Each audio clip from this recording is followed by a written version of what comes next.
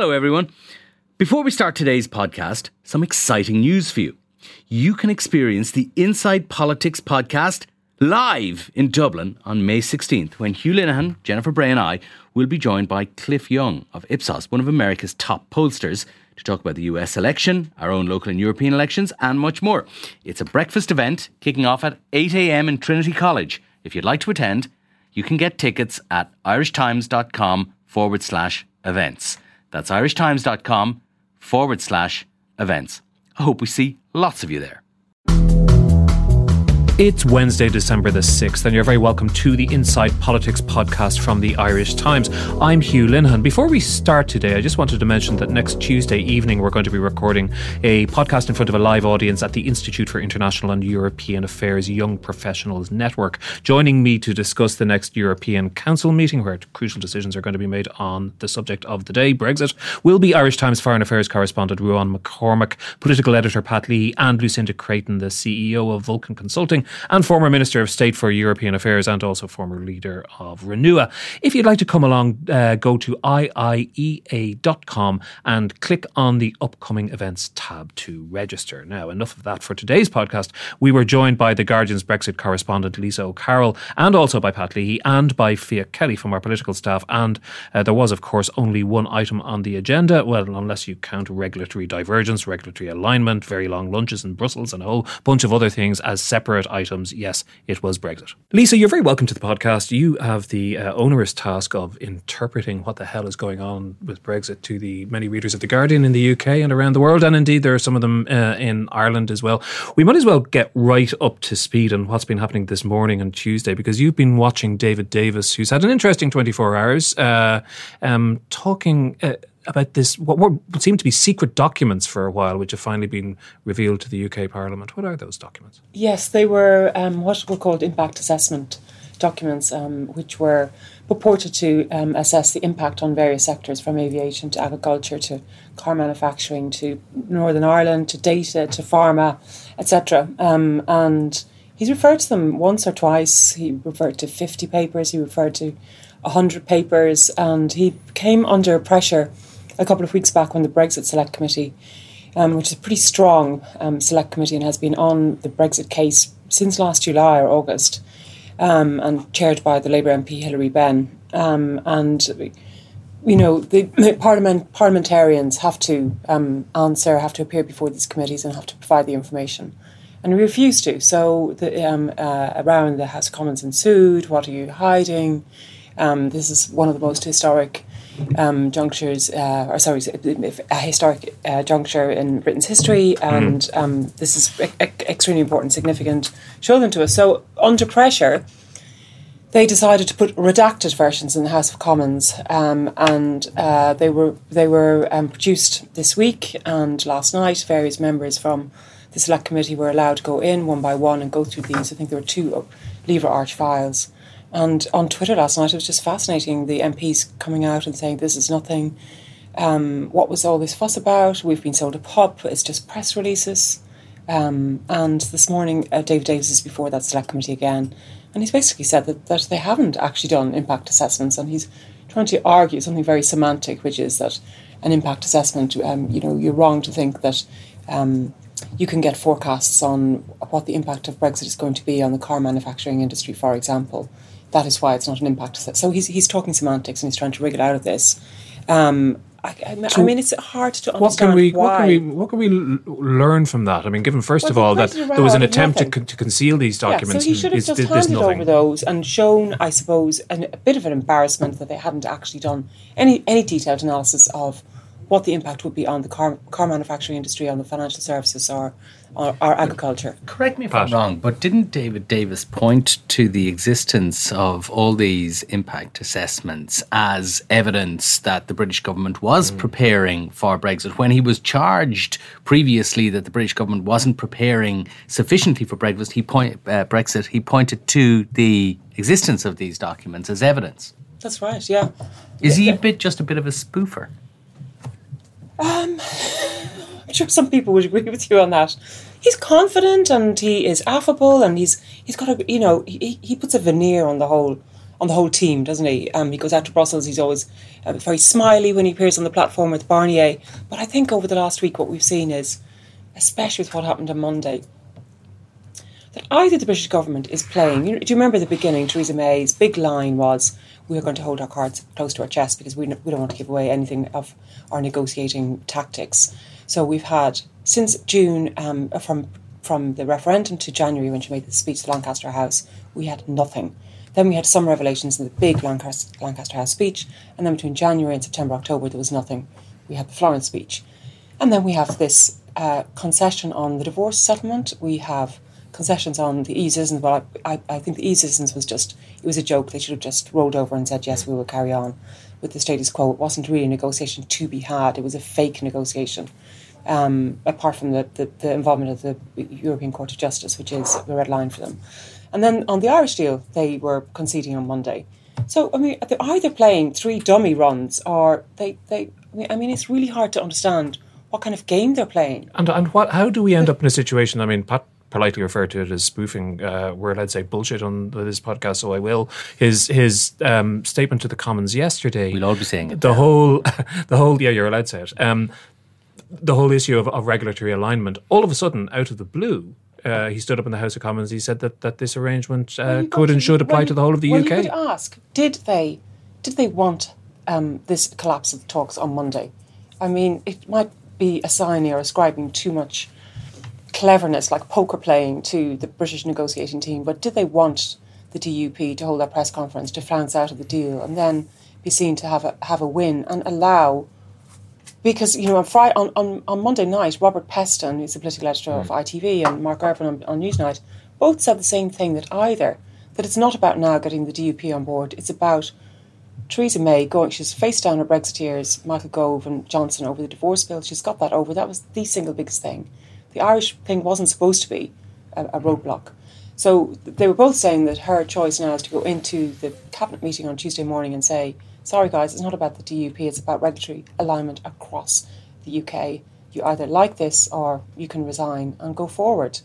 There were others, including our political editor, said yes, that may be part of the Tory thinking, that where they want to go in the final. The game is to have regulatory alignment. They want the closest possible deal. And a soft Brexit, essentially. And a soft Brexit, and that Theresa May is, in fact, Remainder's best friend.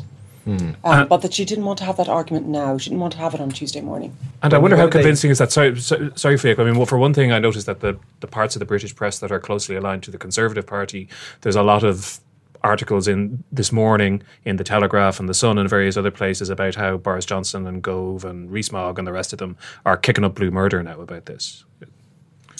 Well, I mean, Boris Johnson is a bit of a spent force, isn't he? No matter what he says, he cocked up over the remarks about Libya. Then he cocked up with his speech in the Tory Party conference, and I think you've seen she was given the ultimatum: sack him or sack herself, and she kept him on, and she's survived. I think it's very interesting she's survived this far, and I think she'll survive it a lot longer than people imagine. And just before I bring in Fiach then, could I ask you just one last question about Davis? Because he seems to me in a way to be the key figure or the most interesting figure in this, because he is one of the 3 Brexiteers who were brought in to run this process under Theresa May, and he seems to be articulating or moving, perhaps as a result of his experience of being in that job over the last several months, moving to a softer position. Oh, I don't know if you can. I mean, I don't know if you can read that from what he is saying. I mean, she has. Some people think that she has weakened him. She's taken his key person, Ollie Robbins, who's the key negotiator for on the British side, given him a role in her cabinet corridor, took his team with him, and a lot of people have actually said that Brexit department, the Brexit department that he runs, and the trade department that Liam Fox runs are non-departments. They don't have any power. I think he's a very, very good front man. Maybe very, very is a bit too strong, but he's a good front man. It was interesting that Robert Peston's blog, I think on Tuesday of this week as well, suggested that number 10 had entirely taken over the operation at this stage of the game, that Davis was effectively shut out. I think he even suggested that while Arlene Foster and the DUP were complaining they hadn't seen the final text over the weekend, there was some briefing that Davis hadn't seen the final text until Monday morning either. that it was being so controlled by number 10. It was such a takeover by number 10. The interesting thing I find about yesterday is this talk of regulatory alignment and the difference between what the Irish government believe this is, what the DUP want this to be, and what the British government believe it is. The Irish government say it's the same thing as no regulatory divergence. The DUP seem to believe that this will apply, and I think that's what Davis as well suggested, this would apply in a certain specific number of areas. That the DUP say that what was agreed was far too ambiguous for their liking. And I don't know. Apply to everything. That could apply, and they seem to say, well, we want it in agriculture, we want it in energy. But like, I don't think that's going to fly with the Irish government, that you can tie it down to such narrow parameters. And that's, I think, is going to be interesting over the next few days to see exactly what class of ambiguity they get away with on this regulatory alignment. Well, you've got a question. What does regulatory alignment mean? It has no. Does it have any legal weight? I don't. No, it doesn't have any legal weight. It was a political fudge, and it means nothing. It was a political fudge that meant different things to the Irish and British government. And now you have DUP in the middle saying, "Well, we actually want to nail down what we wanted or believe it to mean." It behoves me now, Pat, to bring in the wise words of our European editor, Patrick Smith, all right, in this morning's newspaper. And he says, and this is in stark contrast, obviously, to what Leo Varadkar said on Monday, I quote, "The difference between promising regulatory alignment and avoiding regulatory divergence," it's not easy, is it, "is everything, night and day." So he says there's a huge difference between them.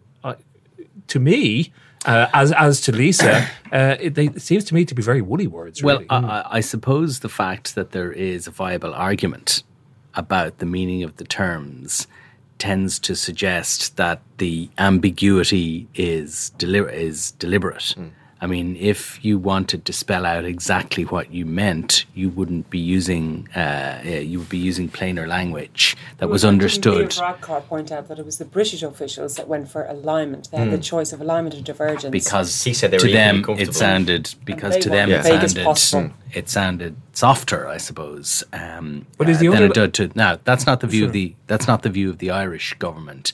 I'm told that's not the view of the Commission either, that moving to full alignment is a phrase that is used in accession treaties, meaning that the laws of the accession country are brought into over a multi-year process, period of time so brought into harmony with the with EU regulations. But as I say, I think that, the fact that there is a discussion about this suggests, and of course the use of such creative ambiguity in these sort of negotiations is employed precisely because it can mean different things to different people, and a final agreed meaning of it is something that you don't have to fix on until after the negotiations are concluded and the agreement is set in stone. But we now have the DUP wanting to fix on something on it now, which is the real difficulty. Yes, because I think at the heart of this is the DUP's suspicion and great fear, which has always been the great fear of unionists. Not that they are afraid of Dublin's dastardly designs, but that they fear betrayal by London. And that, I think, is what is at the heart of But equally this. also on the Dublin side, is this wording not intended to achieve two objectives, which have always been the objectives of the Dublin government? Number one, to minimise or, if possible, eliminate any additional border controls or obstacles to movement and trade on the island of Ireland. But number two, and just as important, even though you don't hear quite as much about it, to achieve as little disruption as possible in whatever the overall outcome is and its impact on east-west trade. Yes, they're twin objectives. But of course, the trading relationship, as we know, isn't going to be fully realised until the second phase of the negotiations. But if you're in Ivy House, you would like the look of David Davis's speech to the House of Commons yesterday. Oh, you would, because not alone does it give you objective one, which is no hard border, but it gives you opens up the possibility of objective two, which is a minimum of barriers to east-west trade. Romanian customs union and the single market. Yeah.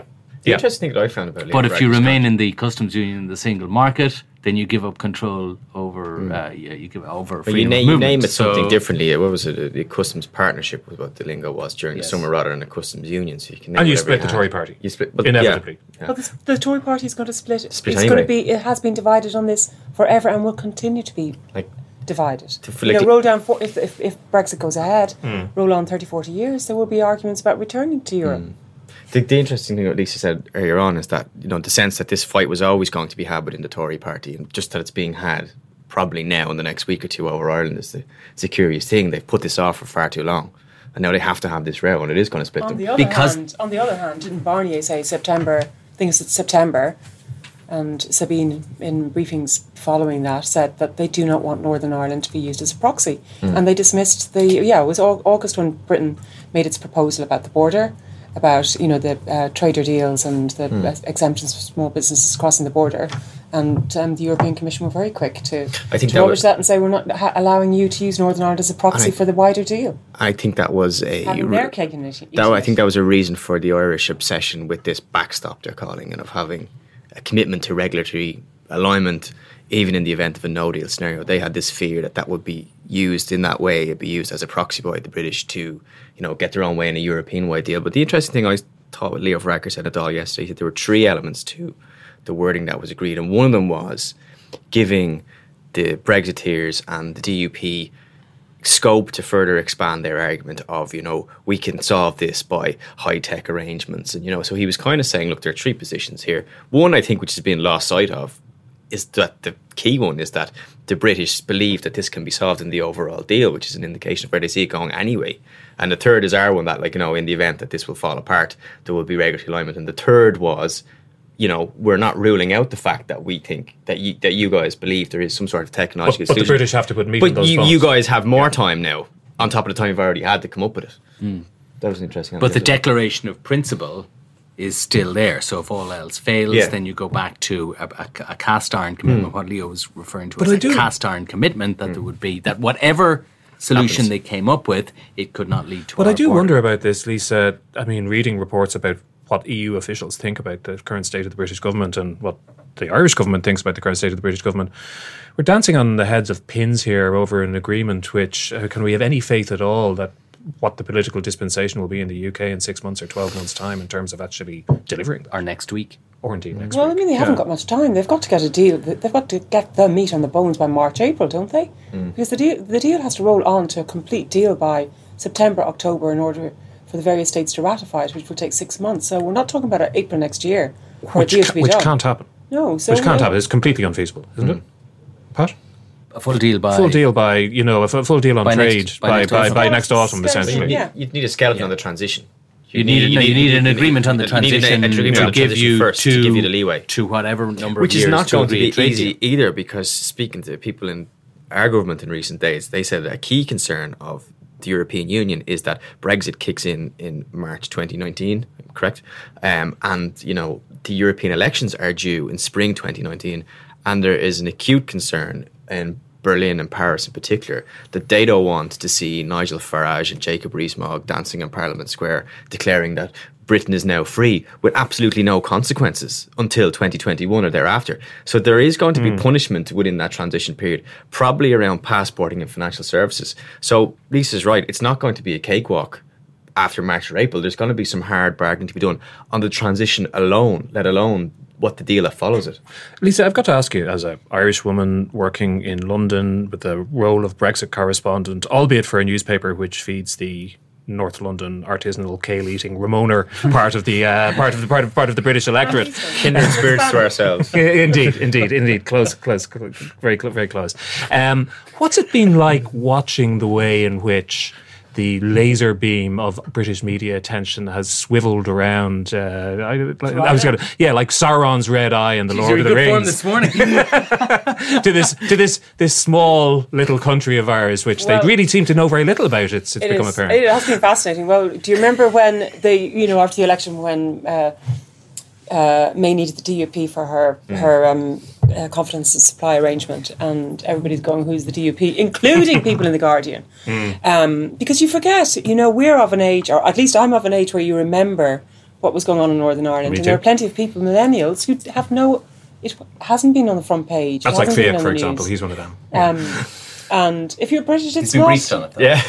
It's not in the national conversation at all. People, the caricature still holds if you look at all the cartoons and recent weeks of, this caricature of Arlene Foster with the sash and the hat and May in her hand and all that time. It's really, really crude. Like the understanding is not there, I mean, we've been laughing about this in this podcast, but I'm interested to know what you think of it. These kind of Ian Duncan Smith pontificating about the impact of the Irish presidential election on how this is going to play out, and people just listen to him, because I suppose he's a former leader of the Conservative Party, so he should be speaking with some authority. Not a very successful one, indeed. Very unsuccessful one, yeah. Yeah. So what's all that like? Do you think, is there any danger at all of, some people have remarked that this has been the most major setback in Anglo-Irish relations possibly in decades after a long period of sunshine and light. Is there any prospect at all that it sets back the relationship in a really negative way? Well, I really think you've got to, I think that's overstating it, really overstating it. Okay. You've got to remember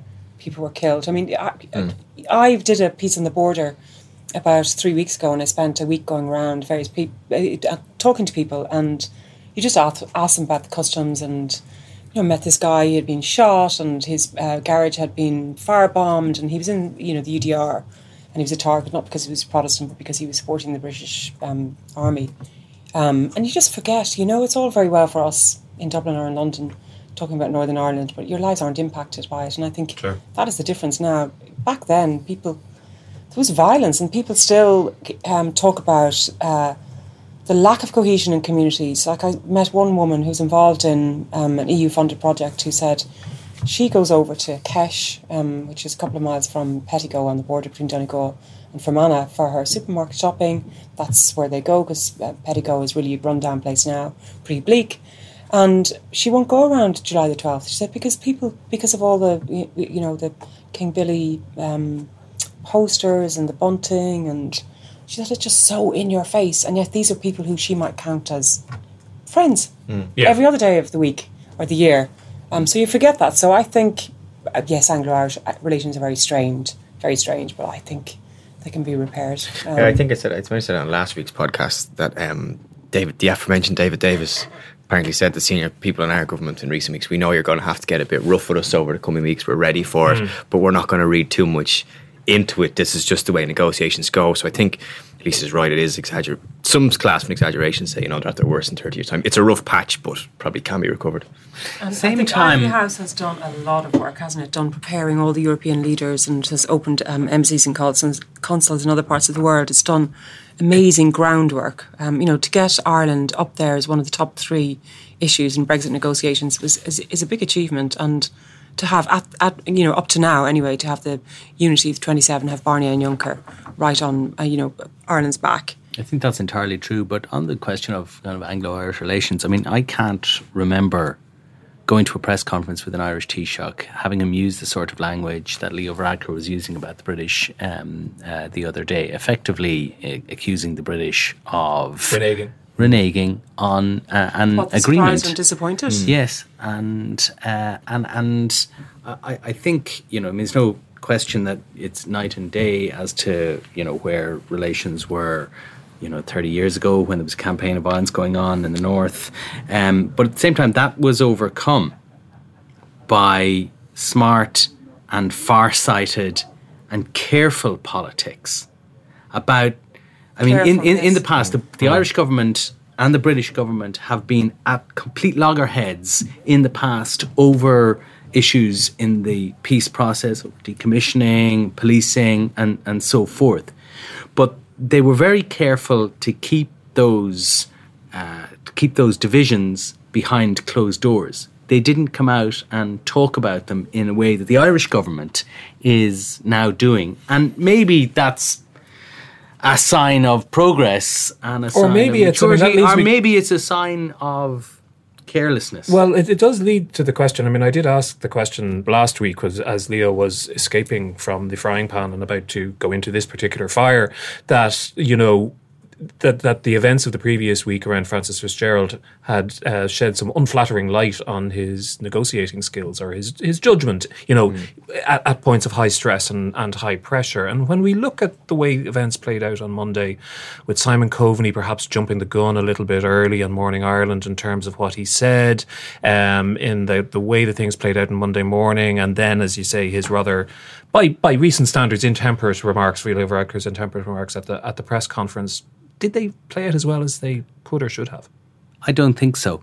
I think there's no question but that the Irish government, for understandable reasons, wanted to claim a political victory. And that was set up throughout Monday, and that's what Monday was going to be. Simon Coveney went on Morning Ireland saying that he expected to be able to deliver very good news later, went on the news at 1. There was a press conference scheduled for 2:30. There's no question but that the political operation was about to present this as a great victory for the Irish government, which it would have been. I think there is also no question that this probably riled the DUP a little bit. And did it cause the breakdown? I don't think so. I think that would be going way too far. But did it help? It certainly didn't. Did it contribute to the DUP's hackles going up and the DUP then reevaluating or evaluating in a very negative light what the British government had agreed? I think it probably did. And that's what I mean about when I talk about, that the hallmark of British-Irish relations has been that they've been careful in public, careful about the politics, careful about what they say. And I think on Monday, I don't think the Irish government was careful, and I think that is possibly for domestic political reasons. They could have left it at Morning Ireland and not done the lunchtime news. And I was surprised that he did do the lunchtime news. Great story. We're going to have a deal in an hour. Positive statement for the nation. This is Coveney. That's what he said, yeah. And that is understandable, but in hindsight, I'm not sure if it was wise. It does feed into a narrative of a political machine which is somewhat too interested in spin and not interested. But even the mere fact of having a cabinet meeting, right? Technically speaking, he didn't need the cabinet to mandate him to go off and sign a deal. He didn't really need it. That was a bit more of show. And even on Sunday, when it looked like there wasn't going to be a deal, they were going to proceed with this cabinet meeting, which was, okay, he could have kept. He did it to keep the cabinet in the loop about what they were about to agree, but he didn't need to do that. He could have done it after. There was no requirement on him to go, my cabinet has mandated me to do the following.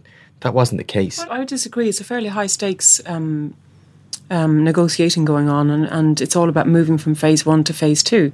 But he didn't even. He gave them decision. There was no decision, and they weren't even given the text. They weren't even given the text. They were told this is what's happening in rough terms. So it was a briefing. It was a briefing. In fact, they were actually hauled out of the cabinet meeting, both of them, to take a phone call with Juncker to be told this has been agreed now.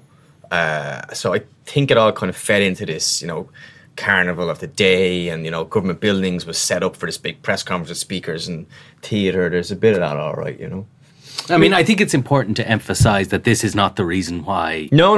Things fell apart. But in a situation, and it's not, it's and maybe they are worried about the presidential election. But in a situation where the rise of Sinn Féin, but I don't think that was a decisive player. But did it colour the mood? I think it probably did. But in a situation where DUP... You've got to go back to the question is, why weren't the DUP squared? As you talked about, long, careful, thoughtful... And that is the British. Consultation. They knew that the DUP and Arlene Foster, they have justifiable, legitimate claims, and they have to be listened to. It's a shame that Sinn Féin don't have a voice in Westminster at this critical time. But, Arlene Foster rightly said, our position has not changed. Just as Leo says, Ireland's position has not changed.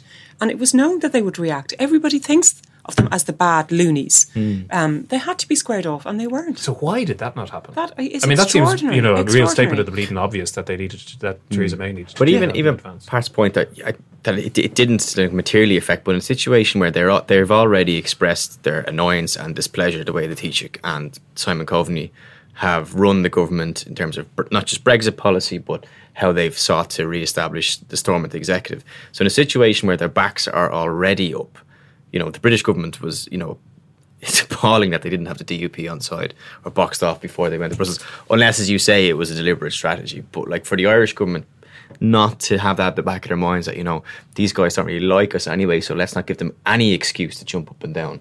It's open to criticism as well. You've got to say that the language used by the DUP has been very provocative. Yeah. Well, that's the DUP. isn't it? I mean, all the actions of the DUP that we've seen over the last 3 days, whatever you may want to say about them, they are not unfamiliar to any of us who are familiar with the actions of the DUP over the last 20 years. I thought Arlene Foster was I thought she was very good in the Tommy Gorman interview, that she was calm and spoke very reasonably about her position compared to Nigel Dodds, the attack dog that she had sent out earlier in the afternoon. Sure, but there's always been a bit of that. That's the way the Edwin Poots tweeting about Little Leo, like as if it was a Trumpism. Little Leo says this, we won't back down no matter what Little Leo says. Let's just ask: is there any chance of this being resolved before the summit on the 15th? As we were on air, Arlene is speaking to Theresa May. Just got an alert. Okay, well, that's a movement, because she was refusing to, essentially, wasn't she? She wasn't even taking a phone call from her yesterday. Is that right, Pat? Yeah. Well, so it was reported. It seems extraordinary. The quote was, the DUP source was telling, I think it's yourselves, Lisa, was it? That we don't see that enough progress is made for Arlene to get involved at this stage with the Prime Minister. It was actually extraordinary. Well, very similar tactics when the confidence and supply, or however it's characterised, agreement was being set up, wasn't it? That there was this presumption that the DUP were going to roll over, and they just sat in Belfast for 3 days and said, don't take us for granted. Yeah, and as Tommy Gorman said, they are in their comfort zone. This is what they like. Yeah. And extraordinary. Yesterday he said on RT that he put the chance of a deal less than 5%. There was a kind of view in our government yesterday that they were preparing for it to rumble beyond the 14th and the 15th, that it might go into the new year. But they were starting to talk down December the 14th and the 15th as a deadline. So if that were not the deadline, we're kind of used to this stuff with these endless crises in Northern Ireland and talks that go on always past deadlines. Deadlines are there to be ignored. I don't know how that plays in Brussels, though. Does it play in the same way in Brussels? I think it's not unheard for European Union deadlines to slip, and for them to it's not unheard. Like this would be. The original deadline was back in October. We're on the second deadline for this, so they're fairly loose. It's not like if you can miss one deadline, as I always say to the news desk here, if you can miss one deadline, surely you can miss another. But at the point that Lisa makes earlier about that, the real deadline, the real immovable deadline is 2019, the end of March 2019, and all the stuff that has to take place and all the agreement that has to be reached on diverse and complex issues, that takes time before. And as we've seen with this stuff, and the stuff to come is even more complex, it takes time. And I think the longer this phase goes on, and the slipping of this deadline next week, if that is what has happened, has a knock-on effect. And makes it more difficult. Makes it more difficult to reach the real Brexit. Does it have a knock-on effect in British politics as well? Because we saw Ian Duncan Smith last night. They're not serious, so let's just start. Tell them we're going to walk away. So does Theresa May them come under pressure if the longer this drags on, just to walk away? And there's that kind of nobody wants no deal. Nobody wants no, apart from those 30 MPs, of course. Sorry, but they'll always be there, come what may. I think the interesting question will be, if they don't have a deal, can March the 29th be moved? And I would say yes, it can, because Article 50 has never been tested. And I don't think Europe really wants Britain to be out of there with no deal. Yes, there has to be an element of, there has to be an element of punishment, as you put it, consequences. They can't be seen to have had a better deal outside of the EU than in. They can't have a better transition than outside the EU. Yeah. So you get a deferral of some sort. They could pause. Think, yes, there's been some work done on this that the British could ask for Article 50 to be paused. That would require unanimous agreement among the 27, but that could possibly be forthcoming. Could be paused for a year, for 2 years. But I think that depends on the domestic British political situation in a year's time, into the spring of 2019. Whether there's a general election, whether there's another referendum, and given the flimsy authority of Theresa May at the moment, you would have to say that it is it would be a large gamble to say that the domestic political situation in Britain now, at that stage, resembles the one now. And even yesterday, the Labour Party seemed to change their position, although they fudged later on single market and customs union in that exchange between Keir Starmer and David Davis. Yeah. Now, the Labour Party in Ireland are kind of in touch with their UK cousins, and speaking to some of the Labour Party yesterday, said they have been told that UK Labour are definitively moving towards remaining in the single market and customs union. And I said, well, they've said that in the floor of the House of Commons today, but they've wrote back and they're told no, they're not ready to actually confirm it yet. So there are many people in Dublin who would actually prefer at this stage to have Jeremy Corbyn as Prime Minister rather than Theresa May, for the exact reason, if they have a clear, defined policy of single market customs union, that would suit us. Thanks very much. And also, there may be people in Brussels and around Europe which are coming, who are coming to that conclusion as well. And if that is the case, then you might see a slowing down of the negotiations next year, with the implicit intention rather of putting pressure on. Have you got your 2019 holidays booked yet, Lisa? I've got it. Yeah, 2018 is difficult enough. Listen, thanks very much for coming in today. It was great to have you in. You're a formerly of this parish, so it's great to see you in here again. Thanks also to Pat and to Fiach for joining us. And that's it for this edition of Inside Politics. Thanks to our producer Jennifer Ryan and engineer JJ Vernon. Remember that you can subscribe to this podcast on iTunes or whatever your preferred podcast provider might be, and you can also find us at irishtimes.com/podcasts. And please take a moment, if you can, to share the show with your friends, because we're trying to get it out to a wider audience. Also, we do really value your feedback and your suggestions, and you can always mail them directly to me at hlinehan@irishtimes.com, or you can very easily find me on Twitter. But until the next time, goodbye and thanks very much for listening.